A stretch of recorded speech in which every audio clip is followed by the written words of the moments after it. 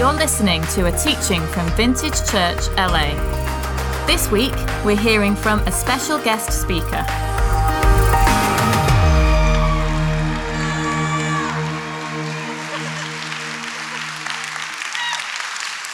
Wow, thank you. Thank you so much. That really helps because I am super nervous. This is the second time because I preached at the 9:30. So hopefully I won't be as stiff in this one as I felt in the last one. But my name's Lizzie, married to Gare. We have 3 kids. And it's just so good to be here and have this chance to speak to you. Gare will be back next week. He is currently at the HTB Focus in London, learning lots of things of how we can make ours bigger. Sorry, Savannah. Okay. So, let's see, where do I start? Okay, so Gare does this story every year, and it's usually at the time when he wants to speak on generosity. But this story paints me in a bad light. It really says that I don't have a ton of generosity. So for those of you who don't know my donut debacle story, I'm not going to share it. But yes, I did eat 11 donuts in the car on the way to the Grand Canyon whilst Gare was sharing a really long story. So when Gare first asked me to preach this summer, I jumped at the chance to give him a good old-fashioned roast. And I wanted to get back at him for all the embarrassing stories of my life that have been in his sermons. But the truth, sad truth, maybe not, but the good truth, it is the truth. He doesn't have any. He is pretty good all the time, most of the time. So yes, it's very clear that I'm the fun one out of the 2 of us. But he has an incredible amount of integrity, and his character is rooted in God, even if for this sermon today he's really boring. So today, preaching at Vintage, I am really aware that I don't have the same experience or the theological study and depth of our previous summer speakers. I mean, come on, they have been phenomenal this summer. We've had Jason Ballard from a church in Canada, pretty good. We've had our own spectacular preachers, Johnny and Cheyenne. And Bishop Ulmer, I mean, he's always a treat. Always. And last week, Dr. Henry Cloud, who is a dear friend of ours. So as each week passed and I watched and listened, I panicked more and more about today.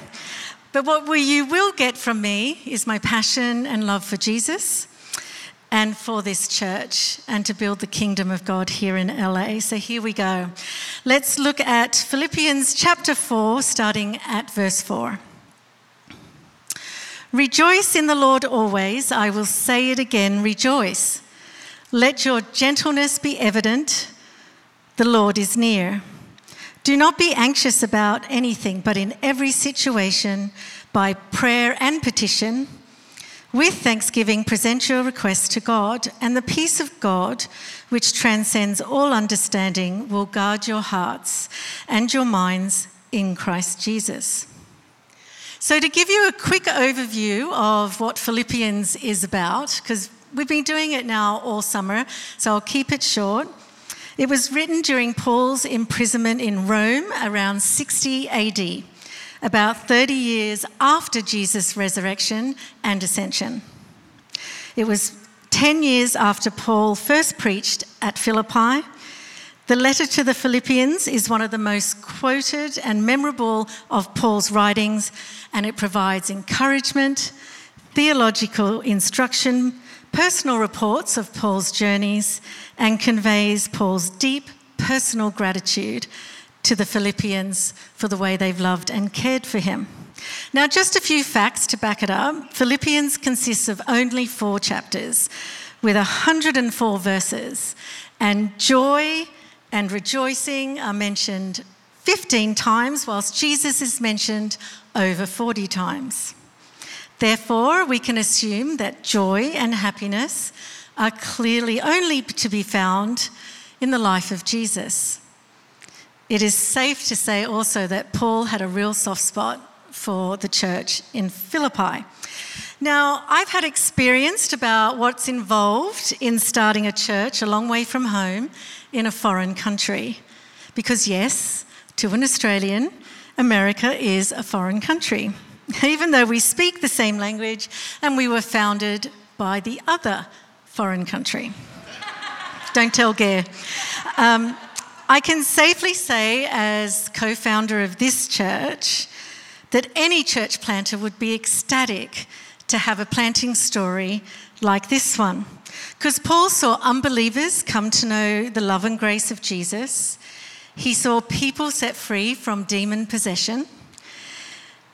The church were loving each other well and serving their community, and they were doing well financially. They were taking good care of Paul, particularly in this season of imprisonment. In modern terms, the church in Philippi was very successful, particularly remembering that they were under Roman rule and surviving in a very hostile environment, much like for Christians here in LA. Throughout the book of Philippians, Paul urges them to follow his example, especially during times of persecution, where he says in Philippians chapter 1, verse 14, "And because of my chains, most of the brothers and sisters have become confident in the Lord and dare all the more to proclaim the gospel without fear." Now, during his imprisonment, it was normal for the Roman guards to be chained to other prisoners, and this was the case with Paul. Now, I want you to get to know me a little bit more. This is where my mind goes. What if Paul wanted to sleep? Do the guards get down and spoon him? Do they cuddle? How do you go back to back? What if he needed to go to the loo? What do they do then? I actually feel it was more punishment for the guards than it was for Paul. And every few hours, a new guard would come, and I've often wondered if the guards who were under Roman rule and not Christian would toss a coin to see who got the next shift. And if it went something like this: "I can't take it today. He's always happy. He's always rejoicing in his God. Can you take this? I'll do a double tomorrow." No doubt Paul spoke of Jesus and the power of grace in his own life, plus the countless miracles that he saw firsthand. And I often wonder how many of those guards came to know Jesus because of Paul. They could not escape his commentary. And I was totally like that when I first became a Christian, when I was 19. In fact, my brothers, and I didn't come from a Christian home, they thought I'd joined a cult. So I can imagine Paul would have known about the guards' families. He would have asked them their names and listened to their stories. And this is such a wonderful testimony and witness of joy and happiness in suffering. Okay, so now I don't want you to get your knickers in a twist, because I would like to state for the record that when I talk about happiness throughout this sermon, I am actually referring to biblical happiness.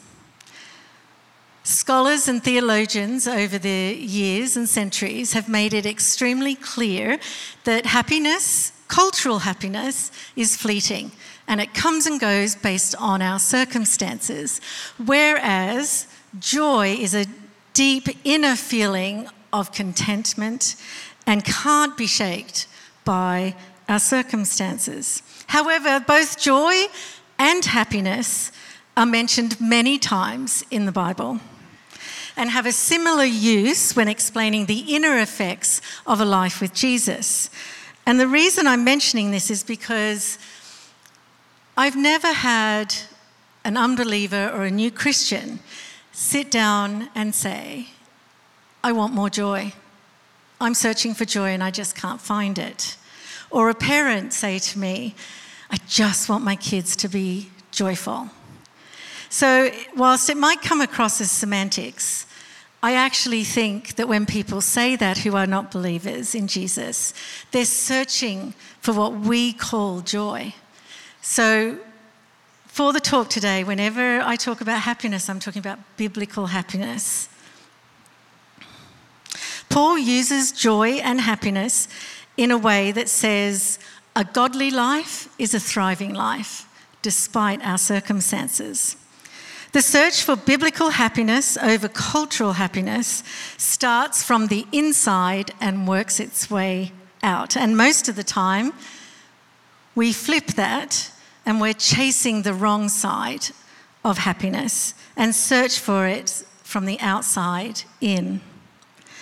C.S. Lewis has written about this, and he says, human history is the long, terrible story of man trying to find something other than God which will make him happy. In the search for cultural happiness, we think the right job, the right relationship, sexual fulfillment, drugs, alcohol, more money, more things, they will be the trigger that fixes all of our needs and makes us happy. However, when we are filled with the pursuit of God and searching for the joy of the Lord, we are filled with gladness, rejoicing, and happiness. Therefore, I personally feel that biblical happiness is the same as biblical joy.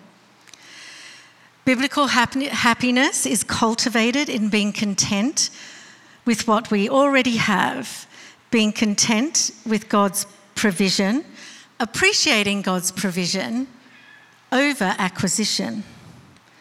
Joy and happiness are captured when we chase Jesus, not in the circumstances around us, but in the power of him in us. Happiness is not found in the pursuit of our pleasure, but in the pursuit of our purpose. I encourage you to chase the joy that transforms us from the inside out. This kind of happiness and joy is based on God's character, not our circumstances. Paul goes on to say in chapter 4, verses 12 to 13, I know what it is to be in need, and I know what it is to have plenty. I have learned the secret of being content in any and every situation, whether well-fed or hungry, whether living in plenty or in want. I can do all things through him who gives me strength. Now, as much as I love Vintage Church and Sunday mornings are my favourite time of the week, for me there is nothing like worshipping corporately. But if I was searching for cultural happiness, I would not have co-founded this church here in LA. Before moving here in 2011, we had lived on 3 continents, in 4 countries, 9 different homes, and had 3 children. And to be honest, I was absolutely done with the instability of our life, and I was craving to settle down and stop moving and create a home for my babies. So when Gare asked me to sit with him in the early hours of a Sunday morning in Raleigh, North Carolina, the first miracle happened because all 3 of my kids, one of which was a 2-year-old, actually he was 1 then, were asleep. So I knew something was coming. And Gare said to me he felt the Lord had begun to nudge him to build a new church in a major global city, and we would start this new church with little to no worldly provision of our own. In fact, we would move to this major global city by ourselves, not with a team. We wouldn't have any money, and there was yet to be a church building. So I very graciously and with all the love in my heart for my fearless leader told Gare that as God had not mentioned any of this to me, he was to go on his own. And as with Gare and all his Britishness, he looked very lovingly back at me and very politely asked me to take it to the Lord, to which I very kindly replied in all my Aussiness, "Far out, Gare. I don't need to do that, because if it was going to happen, the Lord would have told me first." So the long story short here is I wrestled with God like never before in my life. I pleaded and I begged and I sobbed during my quiet times, asking God, not Gare, although I did ask Gare a lot, if God could change Gare's heart. I begged that God would give Gare a new vision. So, there was one moment of hope for Gare. When I was folding mountains of laundry, because 3 kids, and Gare, he put on a podcast and he said to me, "I've just listened to this amazing preacher in New York called Tim Keller. And he had a similar situation to what you're facing, in that he felt called to New York from the suburbs, and he had young kids, and he was struggling with bringing his kids to a major global city like you are. So he said, when I get home, I'd really love it if we could talk about this podcast." So I took it as, he wants my opinion. He needs me to give insight and wisdom. So I started listening to it, and it was really quite phenomenal. But I realised it was an ambush, because the story was too compelling for me to turn off. And towards the end of the testimony, Tim Keller said one thing which I have never been able to shake off ever since. He said this: "If cities are where culture is created and set and then ripples out to the suburbs, isn't this where Christians should be flocking to? If Christians want to make a difference to this world and their children's world, then doesn't it make sense for Christians to be flocking to global cities and fighting for kingdom culture that can then ripple out to the rest of the nation and the world?" I figured I was screwed then. Eventually, I submitted to the Lord's calling, to an even bigger adventure than my longing for comfort and stability. Now, I want you to understand here, God cares about the finer details of my life, and he knew that actually my mental health needed stability. However, I felt the LA culture was too forged in darkness for God to be able to work in mine and my children's life. And I wanted joy, an abundance of joy, and I just didn't think God was here. Obviously he was way before we came, and the problem is not that the Lord doesn't want us to be happy. The problem is that we usually try and control God's provision with our preferences, because we all have preferences. We prefer life to go a certain way. We prefer what we want when we want it. We prefer that our prayers were answered the way we envisioned, in the timing we imagined. And for me, I preferred to stay in Raleigh, North Carolina, where life was simpler and a lot cheaper. We could afford the house we were living in. It was in a cul-de-sac where the kids played in the streets with all the other neighbourhood kids, and the public schools still enjoyed an undercurrent of Christian values. I would have preferred to stay in the beautiful church building that Gare was working in, and he got paid a nice salary to do that. And I loved my friends there. And the kids had friends. But God's purpose for my family was far more adventurous and, in fact, more meaningful than my need for comfort and security. To be totally honest with you, my submission to the Lord was simply an act of obedience. I knew God's character and I knew I could trust him. So I let go and moved out of my comfort into calling. Now, there have been many ups and downs, and some of the downs have been incredibly low. And if you're at my talk at Focus, you'll know that personal story. And sometimes in those moments, I didn't feel joyful or happy. But I have always had hope that God is working and that he would bring me through whatever I was going through. And I can hang on to that hope because he says he works all things for good for those who love him. In a world lacking of hope, I can be logical and know for certainty that God is with me and will deliver me and promises never to leave me. And that's a message that's really good for LA. When we trust God with all we have and give all we have, God's generosity will overflow in our lives. And most of the time, really all I'm asking for is God's generosity of grace and peace in my humanness. Sometimes we can't see why God is doing things the way he is, so we just have to be obedient and trust him. Sometimes it's just that simple. We don't need to overanalyze it or look for multiple reasons in the Bible where God does something miraculous, because he can do something miraculous. But sometimes he just wants you to trust him and follow him and be obedient.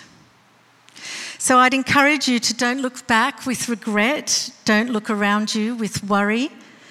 Look up and trust God, that in everything in your life he is working it together for your good. When we come to realize how much God has done for us and what great things he has in store, the result is a steadfast hope. And that hope turns into an inexplicable peace that turns into joy, and that joy produces strength. As we focus on God's presence and promises, our joy and strength will increase. But if we focus on fallible, fickle people and uncertain circumstances, our joy and strength will decrease. So I ask you to learn to be content. And it's interesting that Paul says, learn to be content, because it's not something that comes naturally. We have to learn to trust God, learn to trust his sovereignty, learn to trust his provision, learn that God is in fact in control, and learn to trust this control. When we trust his sovereignty, we develop a contentment in what we have in our lives. Paul confirms this in chapter 4, verse 11, when he says, I am not saying this because I am in need, for I have learnt to be content, whatever the circumstances. I know what it is to be in need, and I know what it is to have plenty. I have learnt the secret of being content in every and any situation, whether well-fed or hungry, whether living in plenty or in want. So our happiness is not connected to our necessity, but to our certainty that God is in control. So if you nodded off, I'm going to say it again, because this is key. Our happiness is not connected to our necessity, but to our certainty that God is in control. So we have this interesting dichotomy where on one hand we have, I can do all things through Christ. And on the other hand it says, apart from me, you can do nothing. And they both hinge on Jesus. With him we can do all things, but without him we can't do anything. Biblical happiness and joy are cultivated in contentment with the provision of God, having a core level confidence that God's got this, that he is working in the midst of our struggles. And I have learned over the past 12 years of life at Vintage that one of the keys to joy and happiness is to live in obedience, fully surrendered to God. And that did not come natural to me. I had found when things aren't going great, when I've been hit with the unexpected and the low times are just getting lower and are not starting to move upward like I would like, I lean on the character of God as my one true constant. Because I know him and I trust him. And he is the same today as the day I met him 34 years ago. And we have been blessed with the Word of God. We have the Bible. And his character and narrative is the same from the first word in Genesis to the last word in Revelation. And that narrative is of a loving God who is always looking to bring us back into his loving embrace, who is quick to forgive me and to repair things that I've messed up. And he's quick to console and comfort me when people have messed up against me or towards me. It helps during the tough times to surround myself with music that worships and elevates Jesus so that my heart and mind can be restored and renewed around the truth of who he is. I like to spend time with good friends who not only love me, but love Jesus and can challenge me when I'm overanalyzing or getting a bit gossipy or reading things upside down and angry that someone spoke to me like that. It's good to have friends that can bring you back. And of course, I pray throughout the entire day. And my prayer life is less about one quiet time in the morning and more of a constant conversation with the Lord throughout the day. And it can look like this. Lord, I can't do this. Where's Starbucks? Where's the closest Starbucks? Oh, I forgot my phone. You're going to have to guide me. Or it can be, I can't face that person today. Can you make that we just don't see each other? Or can you give me a heart of love towards that person? Or, hey, God, I'm feeling good today. What are you up to? Can I join in? My relationship is with the living God, and so I communicate with him in my day. Regardless of the chaos some scenarios confront me with, though, I have learned to stop my thinking and be logical about who Jesus is, what he has done for me, and what his promises have been for me in the future. And this hope has become my anchor, and it's the only anchor that makes sense in the chaos of my world. So remember when we talked about Philippians chapter 4, it says, I'm going to say it again, do not be anxious about anything, but in every situation, by prayer and petition, with thanksgiving, present your request to God. And the peace of God, which transcends all understanding, will guard your hearts and mind in Christ Jesus. So Philippians begins with grace and it ends with grace. And it's full of hope, joy, and happiness. And this is found inside the grace of Jesus. So, church, I want to challenge you this week to chase contentment, chase biblical happiness and joy, and most importantly, chase Jesus, because the others are easier when you're in love with him. So can you stand with me? I'm going to pray.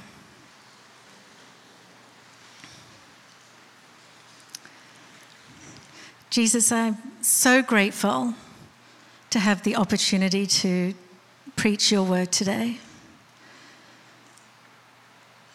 And Lord, I ask that you bring your Holy Spirit of peace over this room. We welcome you here by your Holy Spirit. Come, Lord Jesus.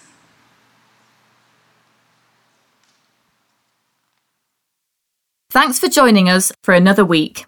We'd love to connect with you at one of our gatherings or online at vintagechurchla.com.